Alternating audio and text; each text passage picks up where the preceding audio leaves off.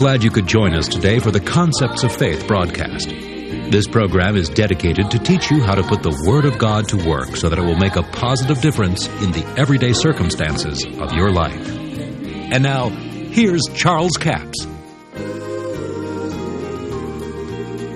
Tonight I want to share with you along the line that I mentioned this morning. We're going to talk about how to make a demand on God's provision for healing. I want you to open your Bibles, first of all, with me tonight to Mark's Gospel, the first chapter. Begin reading with verse 39. And he preached in their synagogues throughout all Galilee and cast out devils or demons. There came a leper to him, beseeching him, kneeling down to him, and saying unto him, If thou wilt, thou canst make me clean. Jesus, moved with compassion, put forth his hand and touched him, and saith unto him, I will, be thou clean. And as soon as he had spoken, immediately the leprosy departed from him, and he was cleansed. Now, before we can talk about how to make a demand on God's provision, we need to know about God's provision. It's not enough to know that the Bible said something. We have to have it on the inside of us. This gives us a clear example.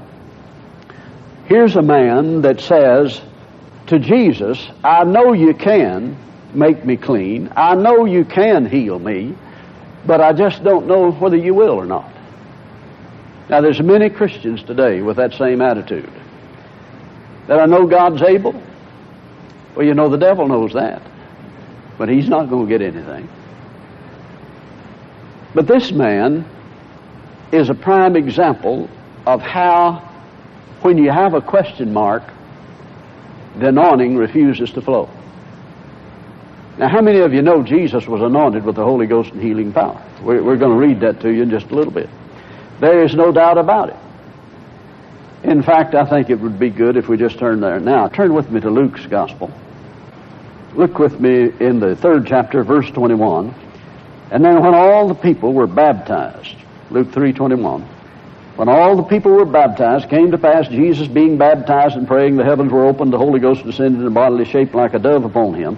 And a voice came from heaven, which said, Thou art my beloved Son, and thee am well pleased. And Jesus himself began to be about 30 years of age, being as was supposed the son of Joseph. Well, we know he wasn't the son of Joseph. He was the Son of God. But now notice, Jesus is 30 years old. He has never healed a single person. He has not cast out one demon. He has never done one single miracle. Now, religion will tell you that, essentially, this is what they tell you, that Jesus healed the sick because he's the Son of God, or he healed the sick to prove he was the Son of God. Now, that sounds good, all right, but it's just simply not true. And we can see it here in the Scriptures. Come over to the 4th chapter, where Jesus, in verse 14, said, Jesus returned in the power of the Spirit into Galilee, and there went out a fame of him throughout all the regions round about. He taught in their synagogues, being glorified of all. He came to Nazareth, where he had been brought up. As custom was, he entered into the synagogue on the Sabbath day. He stood up for to read. There was delivered unto him the book of the prophet Isaiah. And when he had opened the book, he found the place where it was written. Notice he deliberately took a text from Isaiah, where God was speaking about him, prophesying about him. He says, The Spirit of the Lord is upon me, because he hath anointed me. Now, here's the real truth about why Jesus healed the sick. Because God anointed him. Now, if Jesus healed the sick because he's the Son of God, why didn't he heal the sick before he's 30 years old?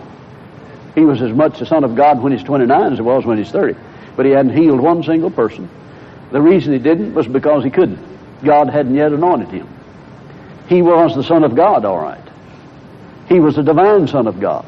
But now notice, Jesus said, the Spirit of the Lord, now he's reading from Isaiah, he said, the Spirit of the Lord is upon me because he's anointed me to preach the gospel to the poor. He sent me to heal the brokenhearted, to preach deliverance to the captive, recovering of sight to the blind, set at liberty them that are bruised, preach the acceptable year of the Lord. He closed the book, gave it again to the minister, sat down. The eyes of all them that were in the synagogue were fastened upon him. He began to say unto them, This day is the scripture fulfilled in your ears. Now you'll notice here that Jesus started his ministry. He went into his own hometown. And there he began to proclaim what God had said about him. The Spirit of the Lord is upon me because he's anointed me. Now, if it's true that Jesus healed the sick because He was the Son of God, then why didn't He heal the sick before He was 30? He didn't just heal the sick because He's Son of God. He healed the sick because God anointed Him. He didn't heal the sick to prove He was the Son of God. He never tried to prove He was the Son of God. The Scriptures prove that. Now, go back over to Mark's Gospel, the first chapter. Here's a man that said, I know you can, but I don't know whether you will or not. The man knows that he's able. You see, your faith will always stop at the question mark. That's why it's important that we be taught and understand. Proverbs says, the principal thing is to get wisdom. With all thy getting, get understanding. Because in the understanding is where faith comes from. See, to hear a thing, it means you understand it. You can hear a sound of something and not get a word of it. You can just hear a noise outside. Yeah, I heard it, but you didn't hear it. If you can't quote what was said, you didn't get it. So here's a man that says, I know you can, but I don't know whether you will or not. Now, we know Jesus is anointed. We just read that He was anointed with the Holy Ghost and healing power, right?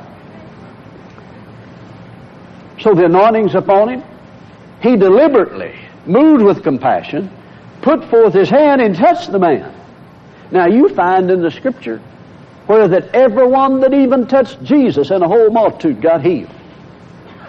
That anointing flowed out of Him. But you see, it was faith making a demand on that anointing. The woman with the issue of blood slipped up behind Jesus and touched Him. For she said, if I but touch His clothes, I'll be restored to health. She continually said that, the Amplified says. It was her faith that drew the anointing out of Jesus. He was surely anointed. But Jesus turned around in the crowd and said, somebody touched me. He felt power or virtue go out of him. What happened? She made a demand on the anointing that was upon Jesus with her faith. Faith makes a demand on the anointing. Here's a man that knows that Jesus can. He has no doubt about that. But he does not know whether he will or not. Now, Jesus deliberately lays His hand on the man for the purpose of getting him healed, and absolutely nothing happened, just like laying His hand on a stone. Nothing happens. Now look at it again. Jesus, verse 41, moved with compassion, put forth His hand and touched him and saith unto him. But notice He touched him first. Nothing happened. Then He said, I will, be thou clean, as soon as He had spoken. Notice, not before, but as soon as He had spoken. If you don't know the will of God, it's impossible to release faith. It's impossible to pray the prayer of faith or release faith if you don't know the will of God. That's where the faith comes from knowing and understanding the will of God. So what happened here? The man's question mark stopped his faith, did not draw from the anointing of Jesus. Now you mean to tell me that the power and anointing that was upon Jesus could not overcome the man's question mark? It didn't. But it only took words to remove it. When he found out the will. See, if you read the will. If your rich uncle died and left a will, you couldn't wait to read it. One of the greatest truths in this Bible is right here before you get to page 1, the New Testament. The last will and testament of the Lord Jesus Christ. That's what it means. All the promises of God are yes and amen. But now, in this passage here, you see, as soon as He had spoken, immediately the leprosy departed from him, and he was cleansed. That tells me that if Jesus walked in here tonight, and you knew it was Jesus, you see the scars in His hand, and He walked over and laid hands on everybody. If you didn't believe it was the will of God for you to be healed for some strange reason, there would be no power flow. Nothing would happen. But you see, faith makes a demand on the anointing of God. Faith is the substance of things hoped for. It's the evidence of things not seen. Faith is the title deed. You have a title to your car. Whether that car is in your possession or not, it's still yours. If somebody steals that car, it's still yours. You have the title deed. Whether or not you have the manifestation of the healing or not, if faith is there, you have the title deed. Now, go with me to Isaiah. Let's talk about the provision. If we are going to make a demand on the provision, first we need to understand what the provision is. Isaiah chapter 53, begin with verse 4. Surely he hath borne our grief and carried our sorrows, yet we did esteem him stricken, smitten of God, and afflicted. Now notice this verse. Surely he hath borne. Surely, not possibly. Surely he hath borne. That means to lift up, carry away our griefs. The Hebrew word translated grief here means disease or sickness. He bore our griefs and carried our sorrows. The Hebrew word there is pain. Our word for the Hebrew word there is literally pain.